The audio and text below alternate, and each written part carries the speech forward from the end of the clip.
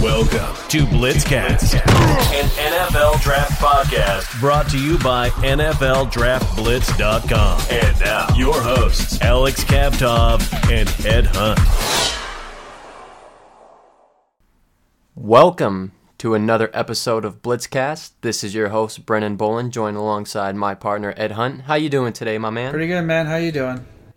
I'm doing fantastic, brother. I mean, we're coming off of arguably one of the best weeks of college football we watched, and I mean, it may not even be a stretch to say in years. We had some of the most exciting matchups we've seen in a very long time.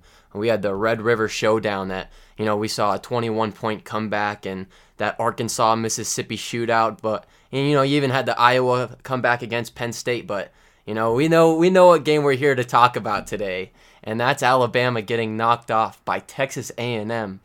The first unranked loss by Nick Saban since 2007.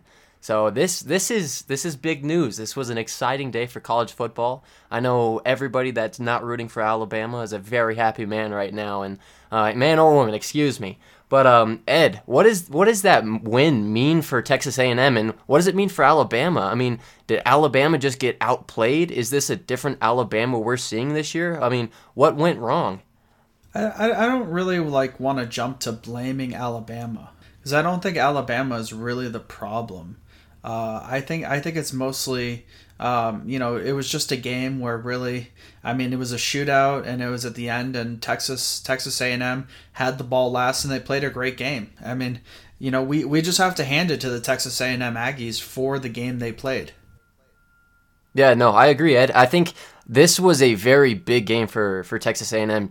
Jimbo Fisher came out and said they're going to stick it to Alabama, and that's one way to live up to your word. So Texas A&M they were looking forward to this game. They had it circled. They've been planning for this one for a long time, and Texas A&M they just wanted this one more. Like you said, I don't want to.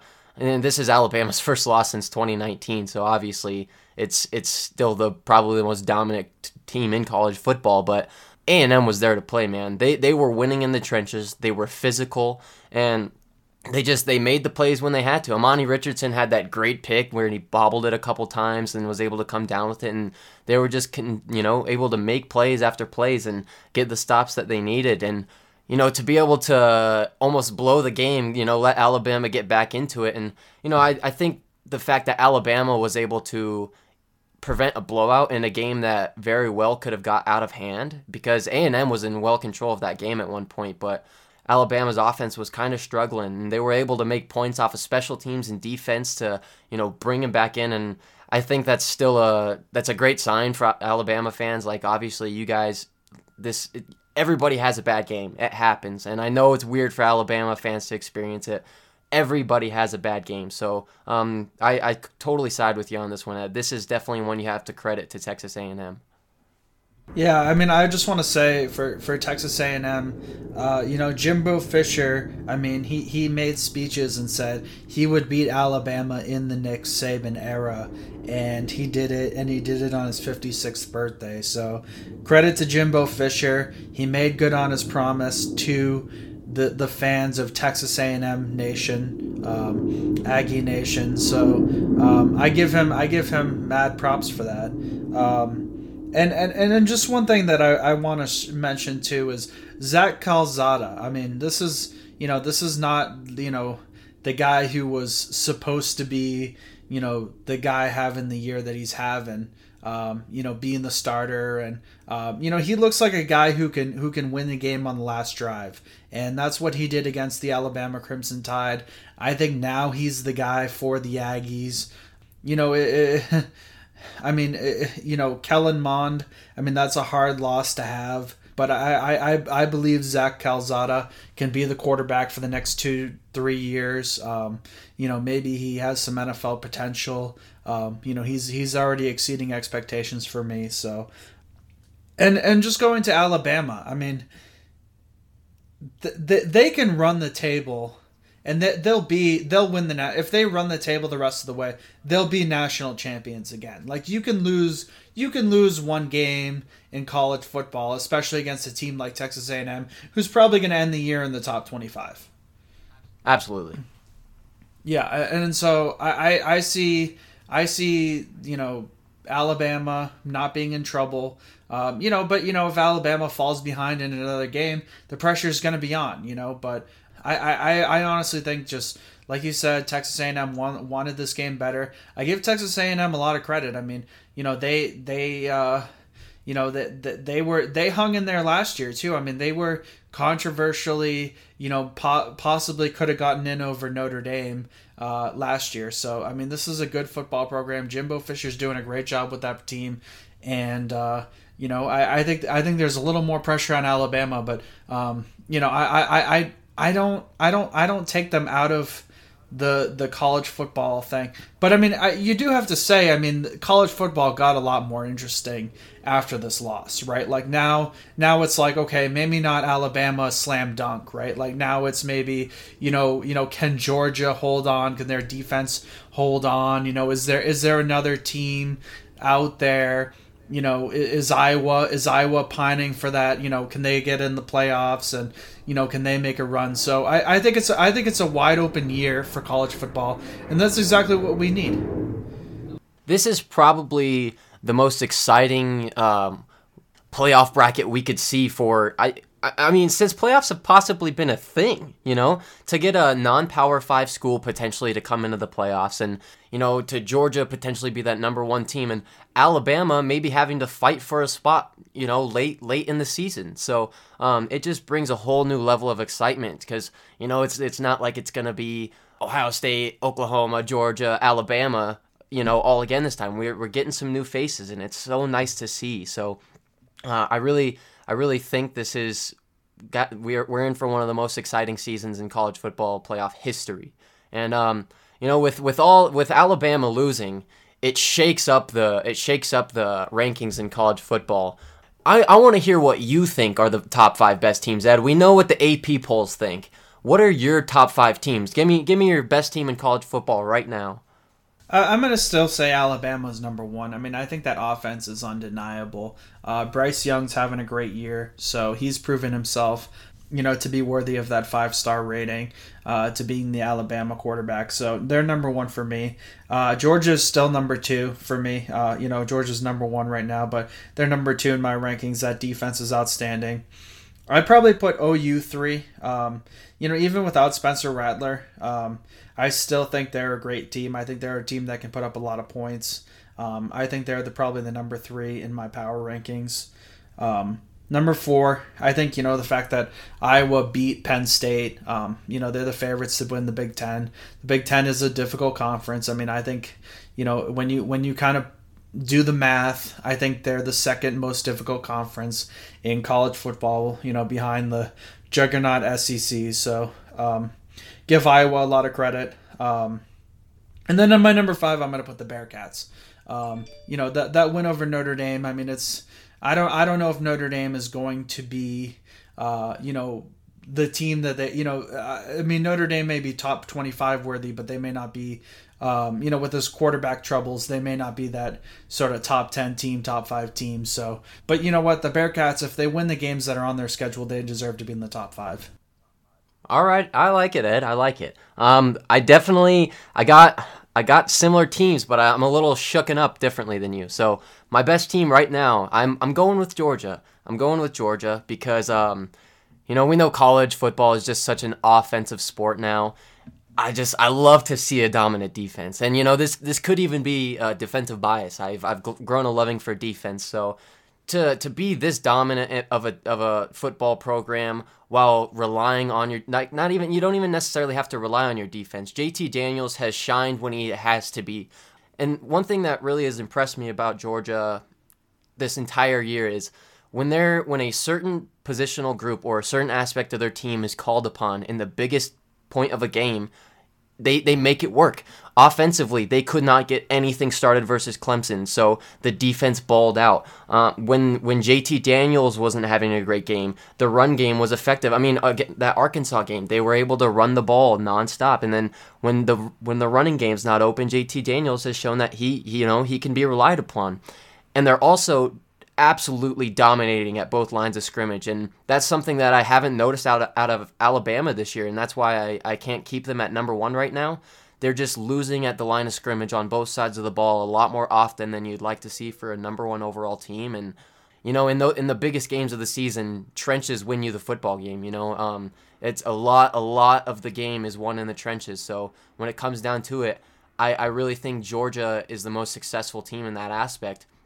Number two, I have to stick with Bama. I mean, this is their first loss since 2019, and like we were saying, Texas A&M just played a hell of a football game, and A&M may have been the more physical team there, but Alabama necessarily isn't that like same punch you in the mouth super physical team we've seen the last few years. They just rely on a lot of speed and an elite talent, and obviously they've made it work. And Nick Saban's the greatest college coach of all time, so I don't expect this loss to demoralize them or anything. It happens, and I think Alabama's going to bounce back, win out, and they'll be a top 4 team and make it into the college football playoffs. And I truly think that the only team in college football right now that come playoff time that would have a chance to beat Bama is Georgia.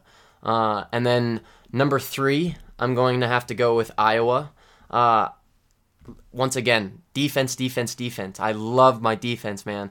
And to have 10 interceptions in the last 2 games alone, I mean, it's just absolutely ridiculous. 3 ranked wins. Their turnover differential is 2.5. That's almost a whole takeaway higher than second place in the league, which is 1.8. So to get 3 more takeaways a game than your opponents, it's kind of hard to not be a successful team doing that. And they're not just getting takeaways; they're getting points off of their takeaways. They have 16 takeaways this season, and they have scored 75 points off of them. So they're not just getting the ball back and then punting it; they're capitalizing.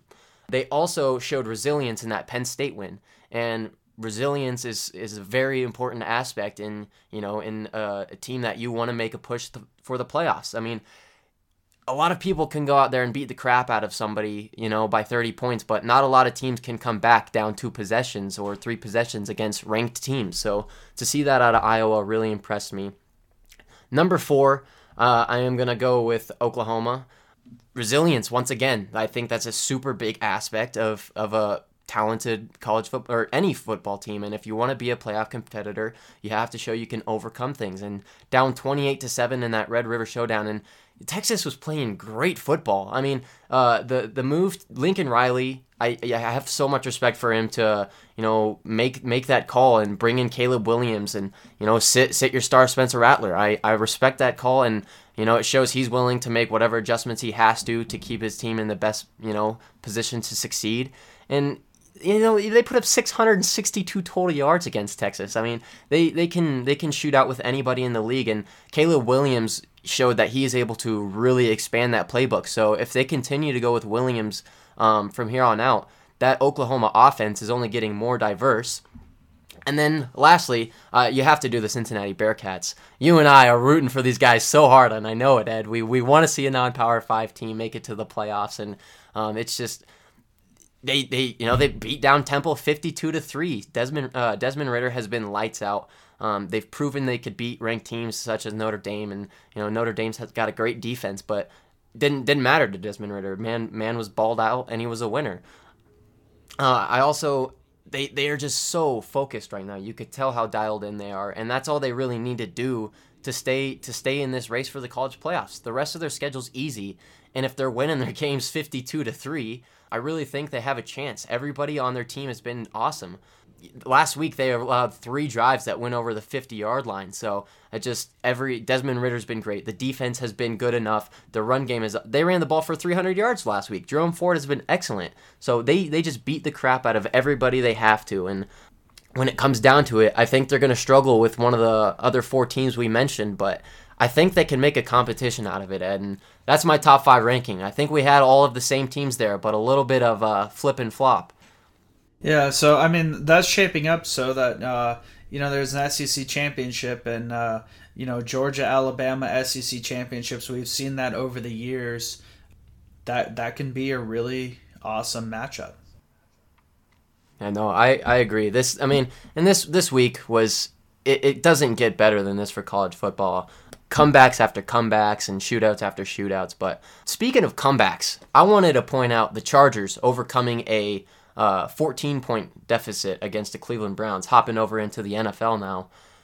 That was one of the most, as a Browns fan, it was a little demoralizing, but that was one of the most exciting, fun football games I've watched in the NFL this year, and I find myself saying that every week, but I mean, we are in store for some incredible football right now, and it's just, we can't take any of it for granted, because this is like, Justin Herbert was somebody a lot of people were expecting to have a sophomore slump, but he's proven that there's no such thing as a sophomore slump for Justin Herbert. I mean, the Browns-Chargers game, to be able to put up 40-plus points and lose that game, that's tough. I mean, how were the Chargers able to, pull this out after coming down 14 points? What does this mean for the Chargers? Are they a legitimate team now, Ed? Yeah, I definitely think that Justin Herbert is legitimately one of the best young quarterbacks in the NFL. I mean, I think at the quarterback position, they're one of the strongest teams in the league. Offensively, they're very strong. I do think this is a playoff-worthy team. Definitely a playoff-worthy team, now that they've beat Cleveland and they showed that they can, compete in these types of games.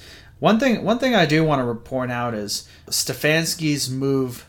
It was basically a great move of clock management where, I mean, teams have let players have kind of score and, to kind of get the ball back and, let them get a touchdown, get the ball back. And, it's a chess move. But, now it was almost like the Chargers on that play in the fourth quarter where they actually got near the end zone and the Chargers were like trying to go down and the Cleveland Browns actually pushed them into the end zone.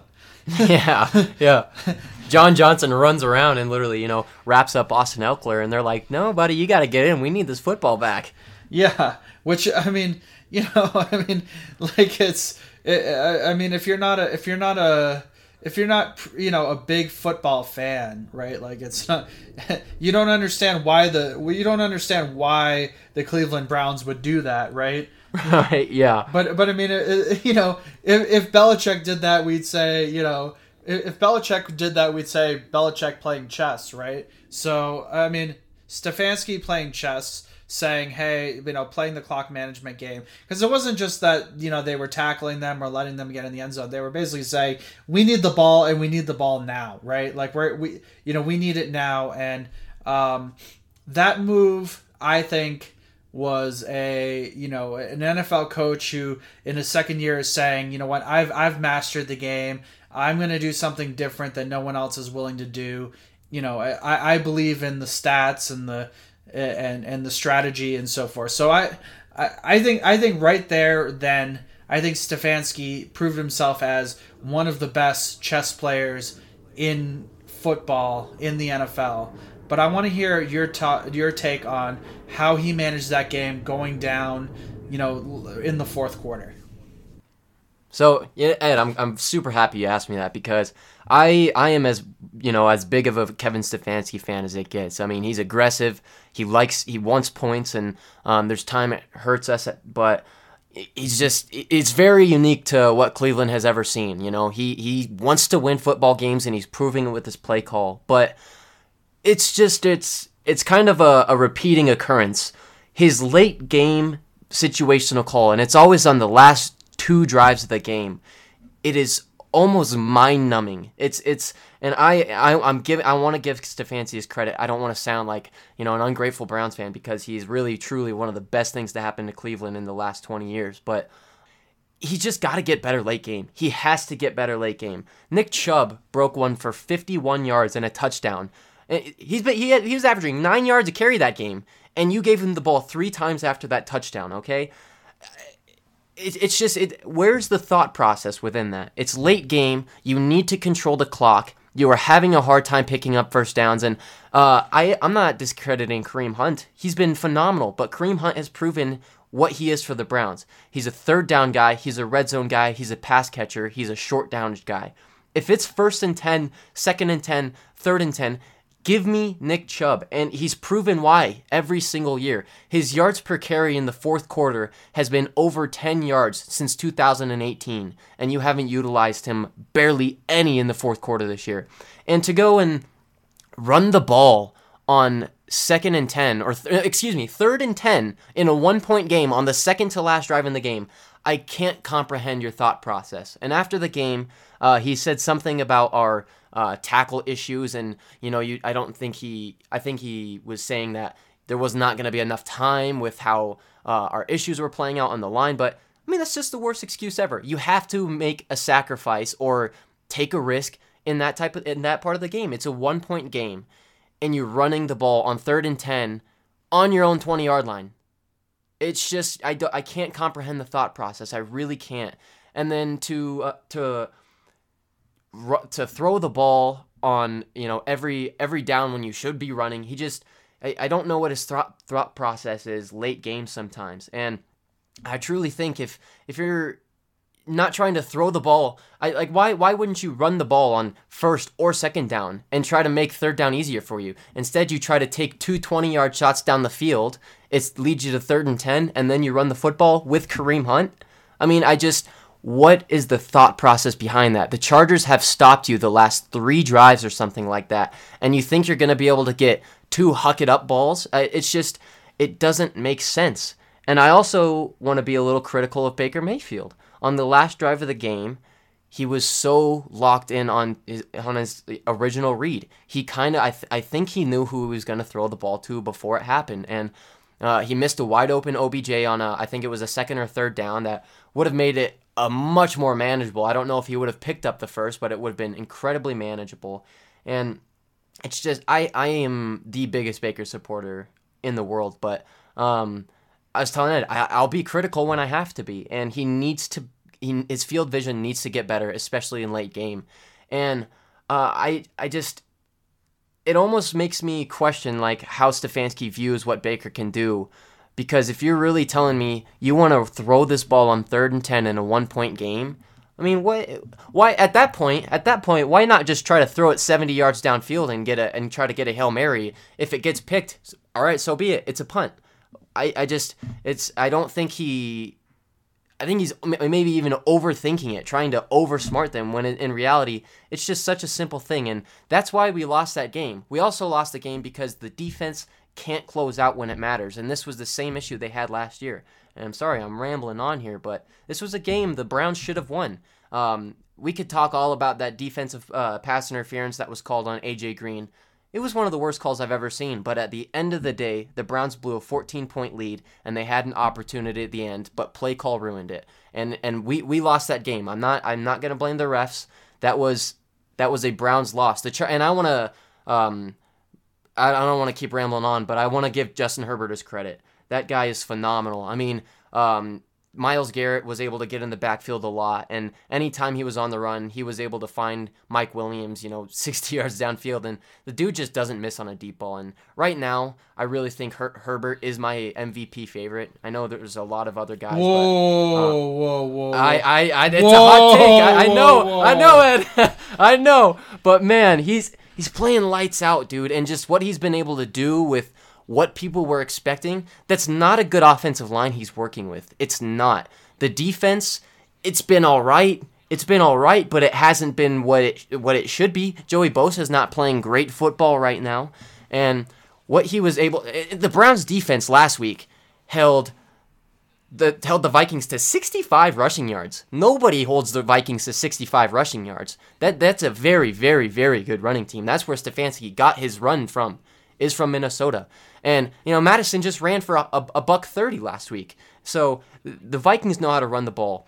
We held the Bears to 46 total yards. And I get it was a bad offensive showing by them, but the Browns defense is good. I get it. There was holes, we had injuries, but at the end of the day, I don't want to make excuses. And Herbert played lights out against a defense that has played great the last few weeks. So I want to go back and just talk about one thing. And Stefanski, I agree with you. Nick Chubb should be on the field, right? Whether he's going to be a paper tiger or whether he's going to actually run the ball, he should be on the field, right? Kareem Hunt shouldn't be on the field. So I'd love to know if, Nick Chubb was hurt in that situation, because that makes no sense to me. But I will say this is I've seen so many times, a team with the lead go in and run the ball twice, get actually creamed at the line because they know the run's coming. So it's like, 2nd and 12, 3rd and 13, and all of a sudden it's 3rd and 13 and they have the ball, and then they throw it, they throw it on 3rd down, and they know the pass is coming, and they play it so predictably that really they only get 3 plays and their job is to run the clock out. So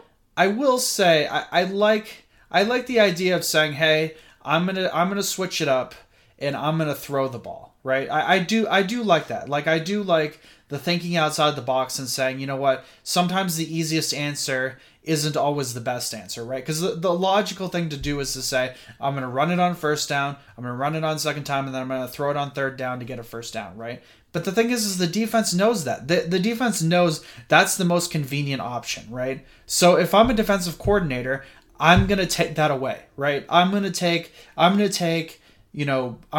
run away on the 1st down, I'm going to take the run away on 2nd down, and I'm going to have my best, man coverage package on 3rd down, right? So it's too easy. I like it when coaches mix it up, right? So I give Stefanski that reason. But the fact that Nick Chubb was not on the field and Kareem Hunt was being relied on in that situation makes no sense, and I think I want to know what Nick Chubb's injury situation was in that situation. You know what, Ed? I really like what you said. And here, let me rephrase what my complaint actually. Because you put it in a good perspective for me, and I see the thought process. I don't necessarily like, I don't like the call to throw the ball. I don't like the route concepts they ran, and I don't like the play call in general that they had. I get trying to catch them off guard, but it was like one of those huck it up, 20-yard, try to catch it one-on-one down the sideline to Rashard Higgins. And I love me Rashard Higgins. I go to CSU. He's a CSU legend. I love Rashard Higgins. But that's not that type of player. On a 2nd and 1st down, when it comes down to it, I'm not throwing a jump one-on-one ball to these guys on the sideline. Especially a play that has a low completion percentage chance. That's a low completion play. So you're risking a chance to stop the clock still too. So one guy that was having a day out there was David Njoku. They were running one-on-one coverage that last drive. And so I don't know why you're not trying to give yourself an opportunity to, maybe have David Njoku work against a linebacker, because physically they didn't really have a guy that matched up with Njoku well that game, and he was having himself a day. Or I don't understand why it wasn't a quick slant route concept. Like, Ed, I totally get what you mean by, running the ball, throwing the ball there, trying to switch it up a bit. That does make a whole lot of sense to me. It just, to huck it up on the sideline and to just kind of throw it 25 yards downfield is not the call I would like to see there. I mean, I will say, I agree. I mean, if you're going to throw the ball, high percentage throws, right? Quick slants, over the middle, screen plays, dink and dunk. Like, that's what you do in that situation, right? Like, you're already throwing the defense off enough by passing the ball, right? I'm just saying, I give Stefanski credit that he didn't just say inside run right, your typical intermediate passing play on 3rd down. That's what I'm saying. No, absolutely. And yeah, I can totally agree with that. But, at the end of the day, it came down to defensive struggles, and that's why the Browns were giving up a 14-point lead. But speaking about defensive struggles, one team that has really, really been hurting from their defense is the Kansas City Chiefs, Ed. And this is historically on pace to be one of the, if not the worst defense in the history of football. And that is not an over-exaggeration. I mean, they are bad, Ed. And we've seen it. They're in trouble. They've lost as many games this season as they went. They had 2 losses last year and then 4-4. So they're already at 3 losses right now, Ed. And that is this concerning for Chiefs fans? Are the Chiefs really in trouble because of their defense right now? Well, let me put it to you this way. I don't think the Chiefs season is lost. I really don't. I do think they're going to be a playoff team when it's all said and done. I think there is a weakness. I think L'Jarius Sneed has been a liability in coverage. I think that's a big problem. I think especially him in coverage is not so much stopping the run, but just him in coverage and him playing a key role in that defense. I think that's an issue where they need to make a change. But this team was killed by injuries in this game. I mean, they lost Tyreek Hill, Clyde Edwards-Helaire. Now he's on IR. Joe Thuney. I mean, he was their big free agent signing, and then they lost one of their core special teamers. Travis Kelce left the game in the fourth quarter or the second half. So, to be honest with you, those injuries happen to anybody, right? You lose your Travis Kelce, you lose your Edwards-Helaire for the season, you lose Tyreek Hill. Like, there just aren't many teams. Like, you can't just expect Mahomes to just turn water into wine by himself, right? Like you just can't. But I mean, this Chiefs team's gonna get healthier, right? They're gonna find replacements. They're gonna get healthier, and you know what? Maybe the team they're playing in the second half of the season is gonna be struggling with injuries, and they're gonna be healthier.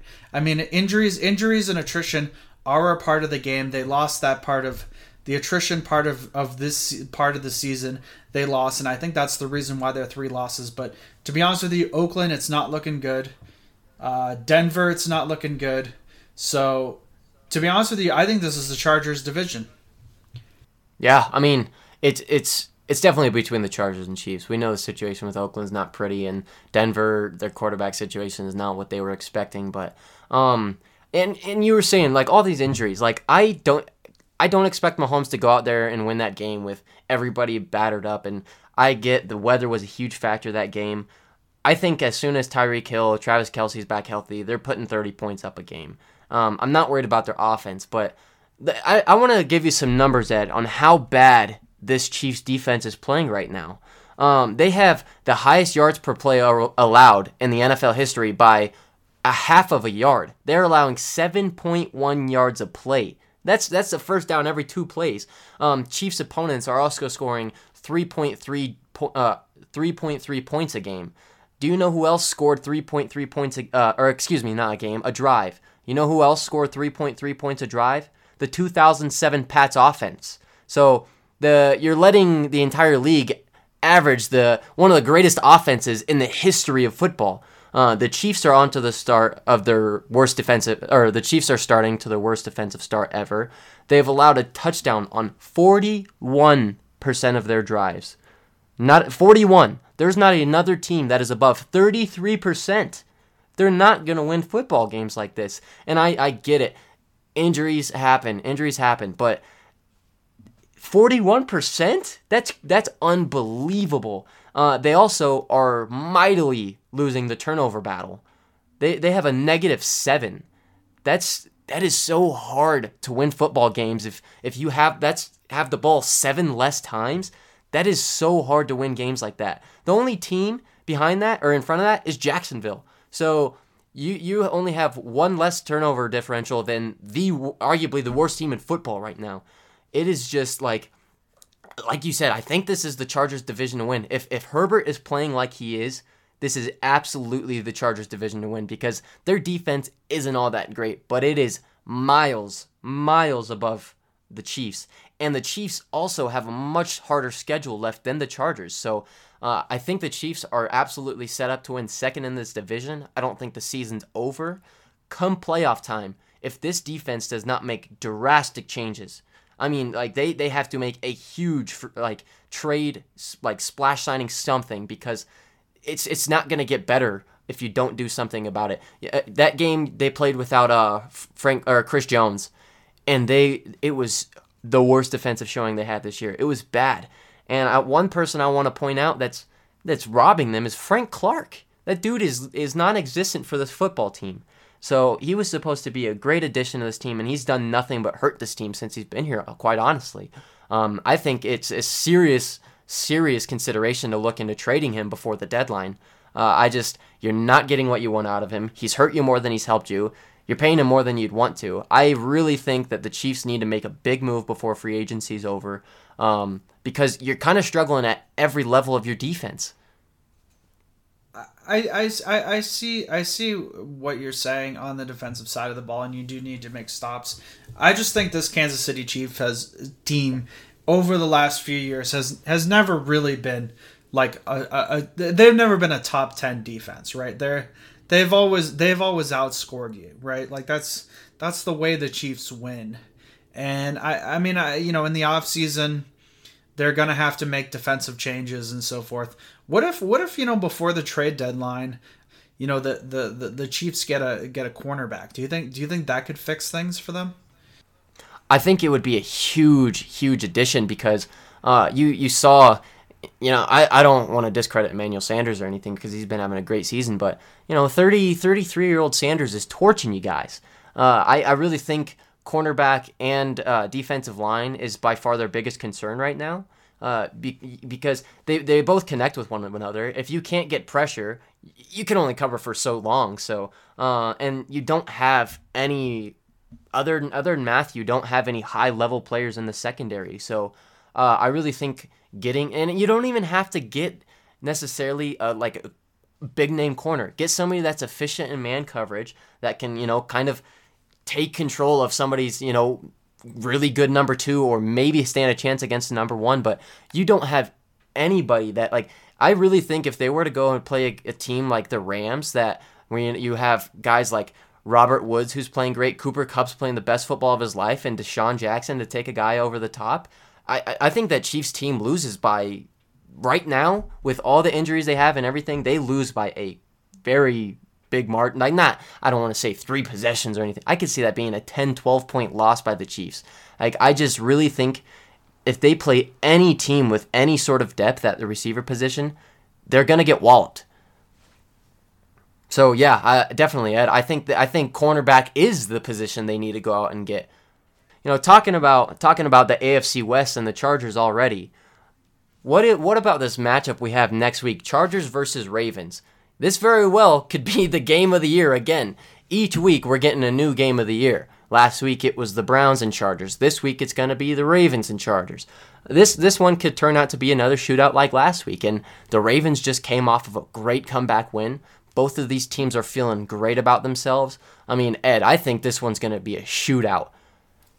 I do think this is going to be a close game. I don't know if I would use the word shootout with the Ravens. I think the Ravens defense is a little bit better than to say shootout against the Chargers. I think the Ravens will be able to keep Herbert in check better than the previous week.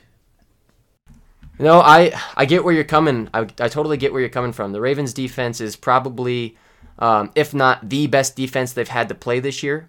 I will say though, I mean, Justin Herbert just came off of the best day or the best game of his career. Both teams are teams that have proven they can put up 30 plus points when asked or when needed to. And I don't really necessarily know if the Ravens have the depth right now to stop Keenan Allen and Mike Williams. I really think that there is going to be a few plays where Mike Williams finds a way to get over the top again. They find a way to do it every single week, and I think that this will be a big test to the Chargers or to the Ravens defense, especially the secondary. I will say the Ravens secondary has probably been the most impressive aspect to me of that Ravens defense this year. So I would, if they want to continue to prove to me that they could be the MVP of that defense, I want to see them have a good game against Mike Williams, because right now Mike Williams is proving to be a top 5 wide receiver right now. That's not an over-exaggeration. He's putting up incredibly ridiculous numbers. Finally coming into his number 8 overall pick form. So I think I'm going to have to, I think this will be a close game, but I think I'm going to have to disagree. I think it's going to be a shootout still, just because Lamar showed that when he needed to, he can go out and score 22 straight points. And Mark Andrews just came off of a 40-point fantasy game as well as Lamar. So these are just both offenses that can score when they want to.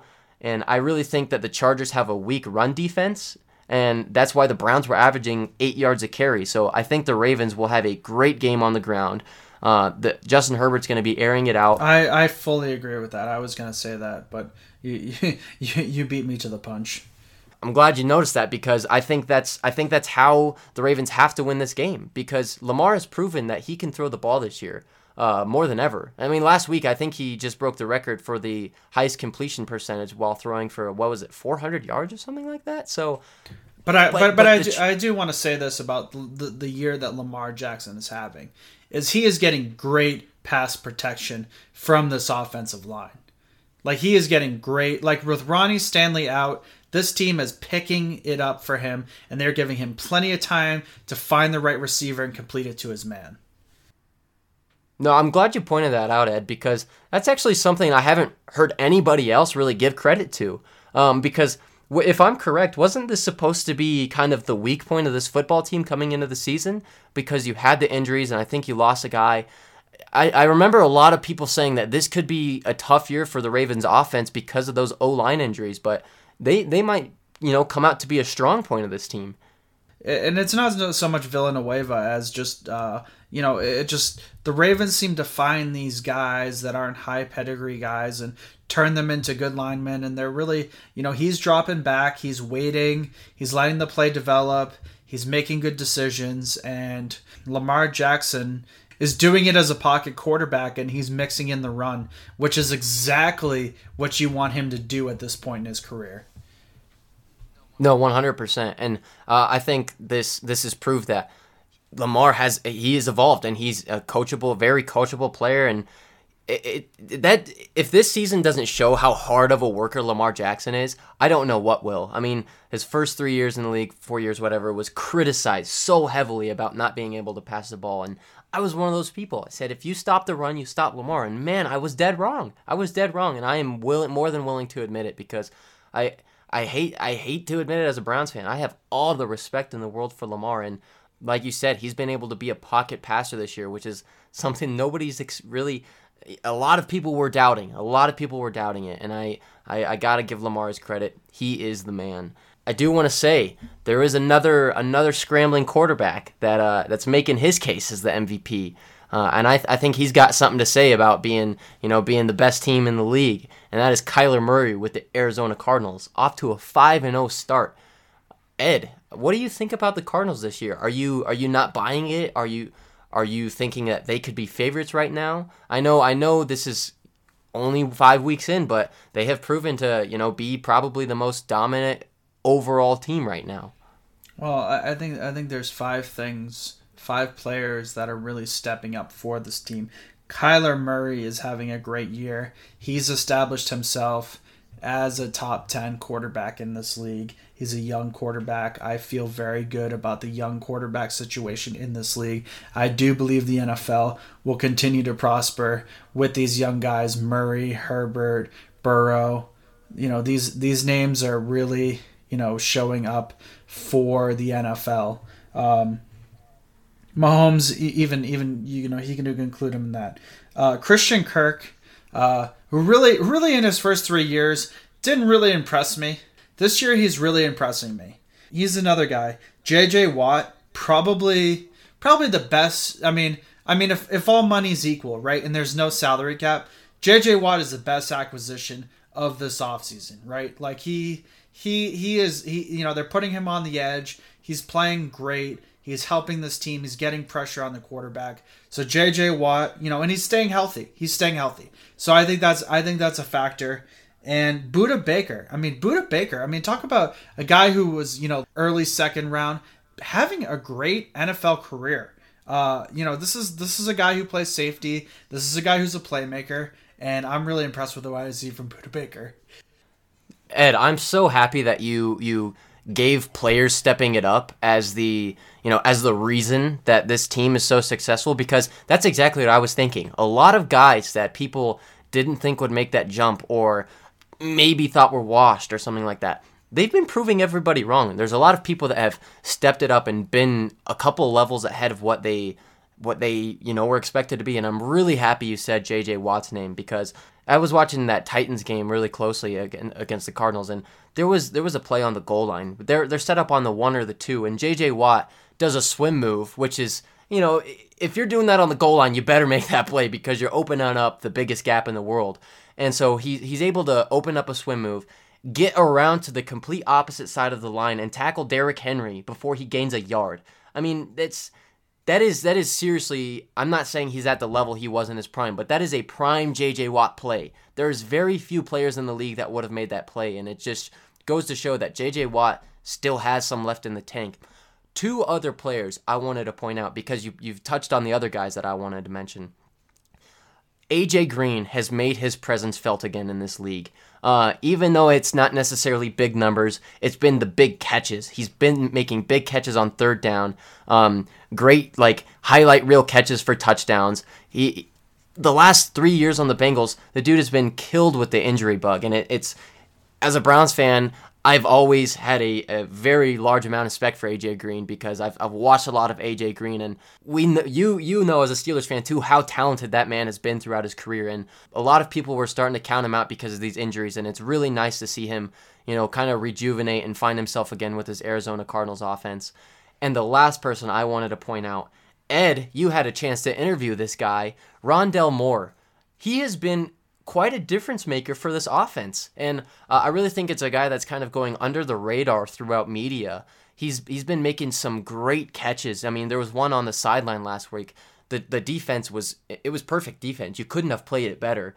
But he just makes an immaculate one sideline catch. It's just, people thought he was just going to be this guy that could take the top off, do reverses with him, which he can. He's proven he can, but he's also proven that he has hands. He's been hitting the jug machine, and I really think that you have a ridiculous amount of depth offensively with this team. DeAndre Hopkins, Kirk, A.J. Green, Rondale Moore, not even to mention Edmonds. Edmonds has been incredibly improved for this team as the running back. James Conner is top 5 in touchdown rushes, so I think that's a lot of names of people that were kind of falling off or weren't really expected to be what they once were, but they've excelled. They've elevated to their games to their younger selves, and it's a lot of guys. This Cardinals team is kind of built with a lot of guys proving themselves, and I think it's come together very, very well for them. They have a lot of guys that have a lot of mental things to prove for themselves, have a lot to prove to media, and it's worked out well. This is a hungry football team right now, Ed.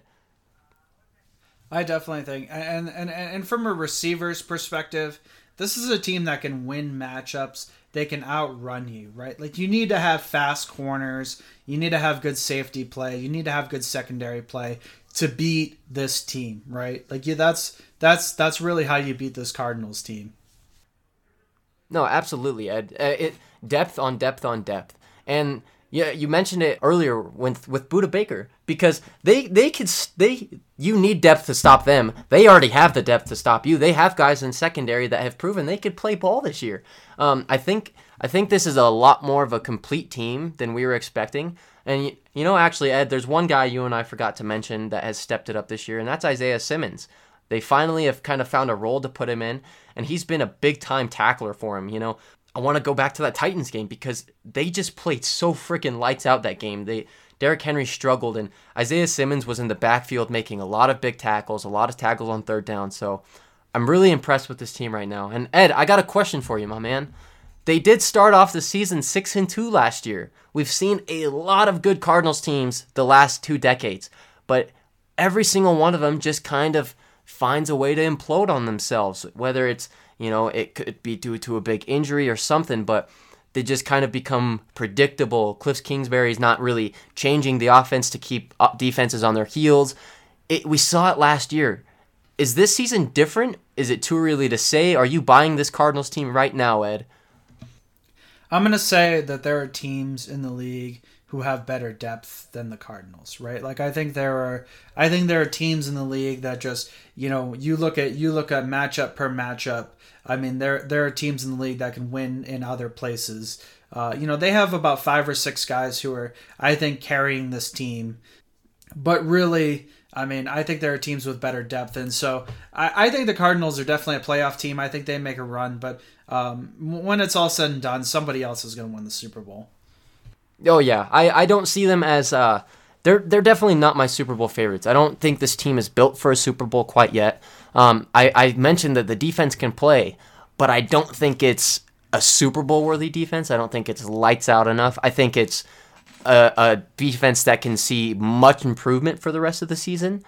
but I really do think that this is a team that finds its way into the playoffs.